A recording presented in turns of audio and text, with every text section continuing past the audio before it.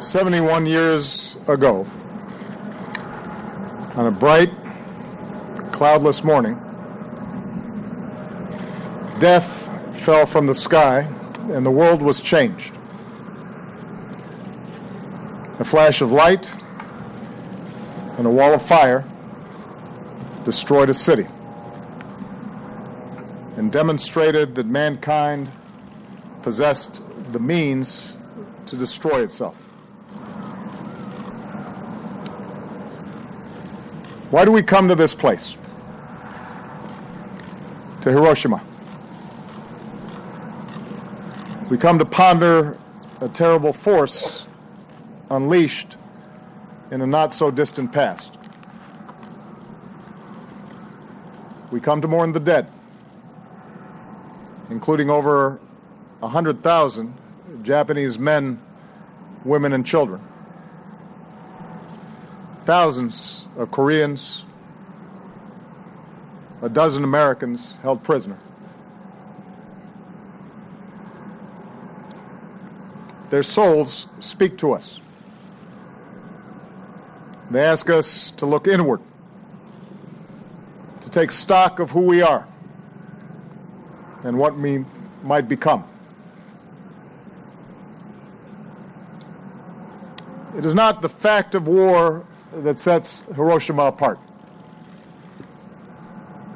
Artifacts tell us that violent conflict appeared with the very first man. Our early ancestors, having learned to make blades from flint and spears from wood, used these tools not just for hunting, but against their own kind. On every continent, the history of civilization is filled with war, whether driven by scarcity of grain or hunger for gold, compelled by nationalist fervor or religious zeal. Empires have risen and fallen. Peoples have been subjugated and liberated. And at each juncture, innocents have suffered a countless toll, their names forgotten by time. The world war that reached its brutal end in Hiroshima and Nagasaki was fought among the wealthiest and most powerful of nations. Their civilizations had given the world great cities and magnificent art. Their thinkers had advanced ideas of justice and harmony and truth. And yet, the war grew out of the same base instinct for domination or conquest that had caused conflicts among the simplest tribes. An old pattern amplified by new capabilities and without new constraints. In the span of a few years, some 60 million people would die. Men, women, children. No different than us. Shot, beaten, marched, bombed, jailed, starved, gassed to death. There are many sites around the world that chronicle this war. Memorials that tell stories of courage and heroism.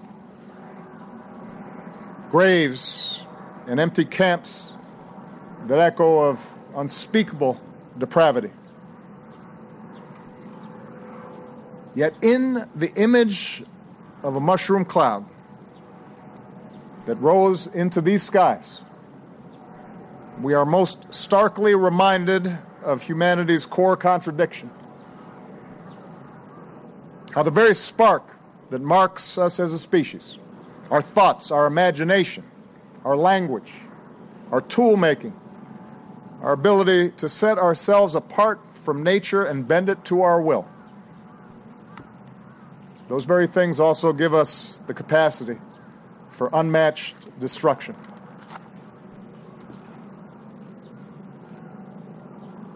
How often does material advancement or social innovation blind us to this truth? How easily we learn to justify violence in the name of some higher cause. Every great religion promises a pathway to love and peace and righteousness, and yet no religion has been spared from believers who have claimed their faith as a license to kill. Nations arise, telling a story that binds people together in sacrifice and cooperation, allowing for remarkable feats, but those same stories have so often been used to oppress and dehumanize those who are different. Science allows us to communicate across the seas and fly above the clouds, to cure disease and understand the cosmos, but those same discoveries can be turned into ever more efficient killing machines. The wars of the modern age teach us this truth. Hiroshima teaches this truth. Technological progress without an equivalent progress in human institutions can doom us. The scientific revolution that led to the splitting of an atom requires a moral revolution as well.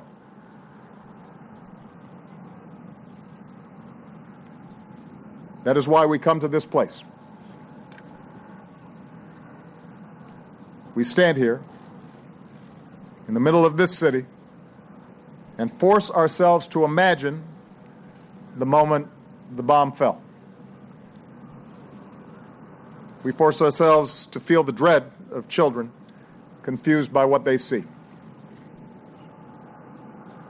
We listen to a silent cry. We remember all the innocents killed across the arc of that terrible war and the wars that came before and the wars that would follow.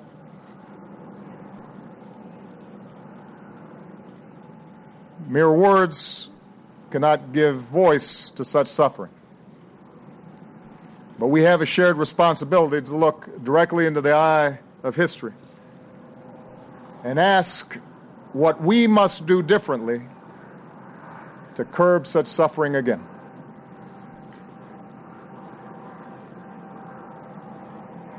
Someday, the voices of the Hibakusha will no longer be with us to bear witness.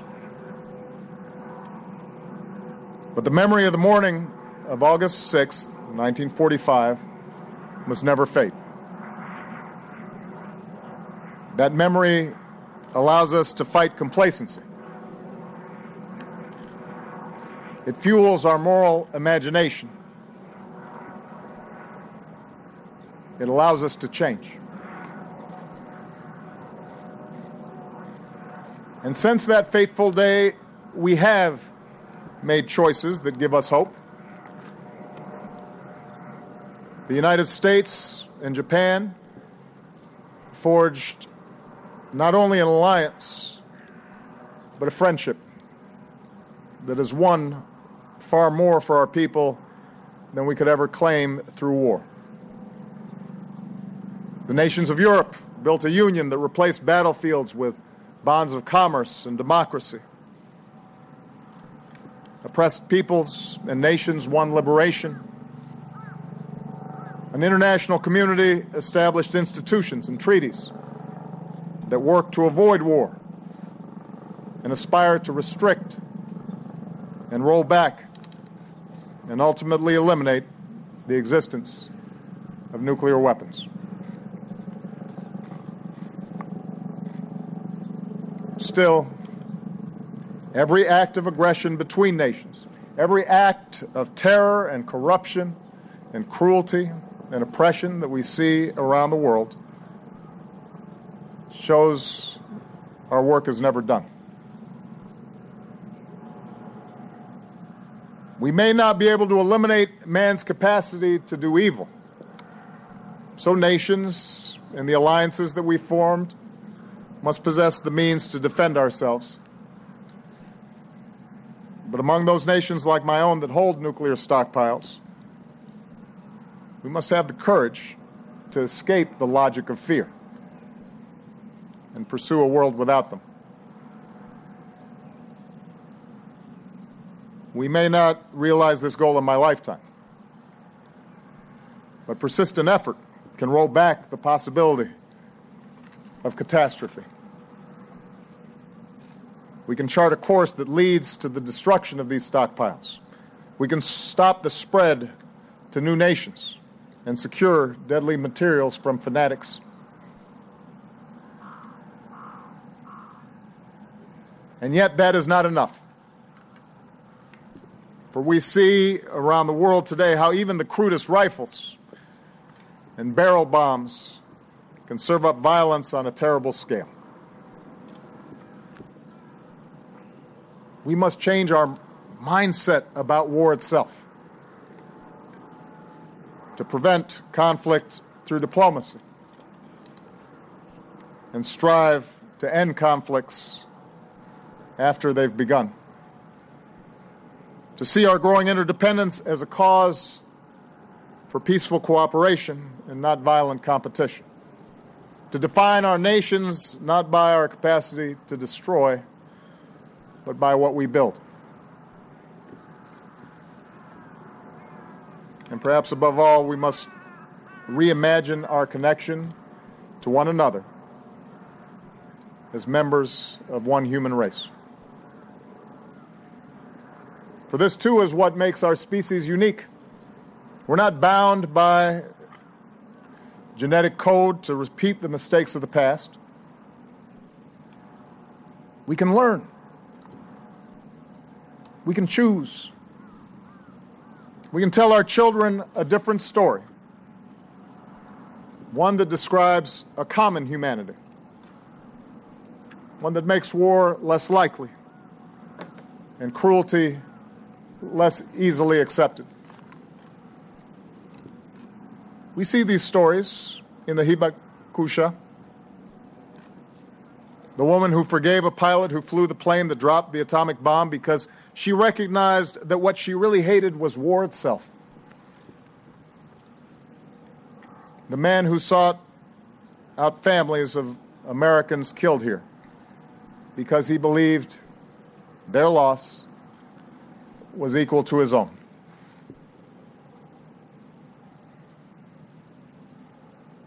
My own nation's story began with simple words. All men are created equal and endowed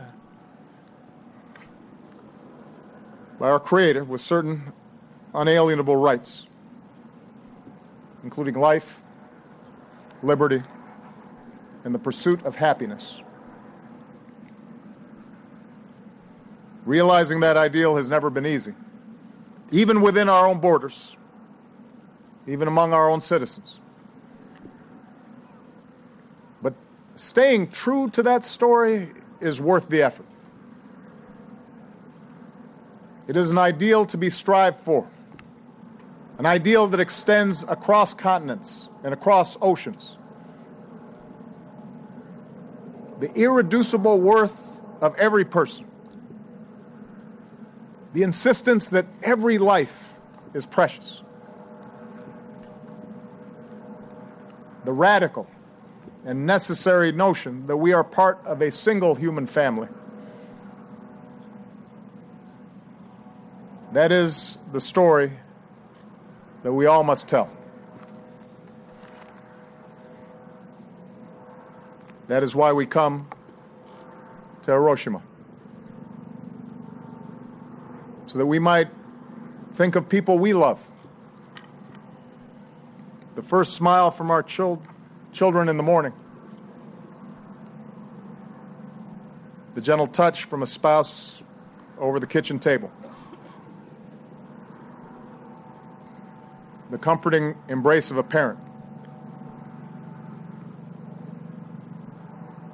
We can think of those things and know that those same precious moments took place here 71 years ago. Those who died, they are like us.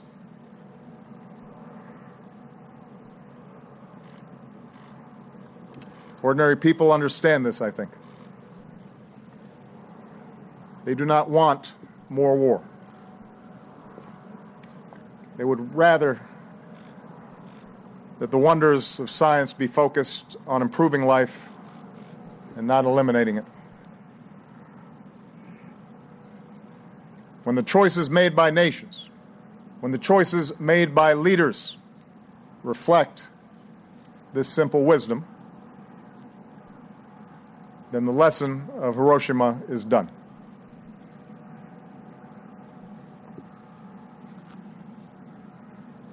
The world was forever changed here.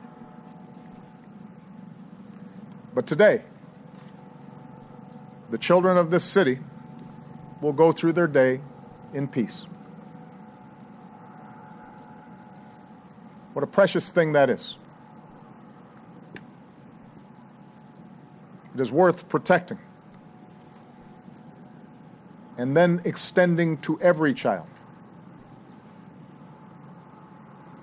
That is the future we can choose. A future in which Hiroshima and Nagasaki are known not as the dawn of atomic warfare, but as the start of our own moral awakening.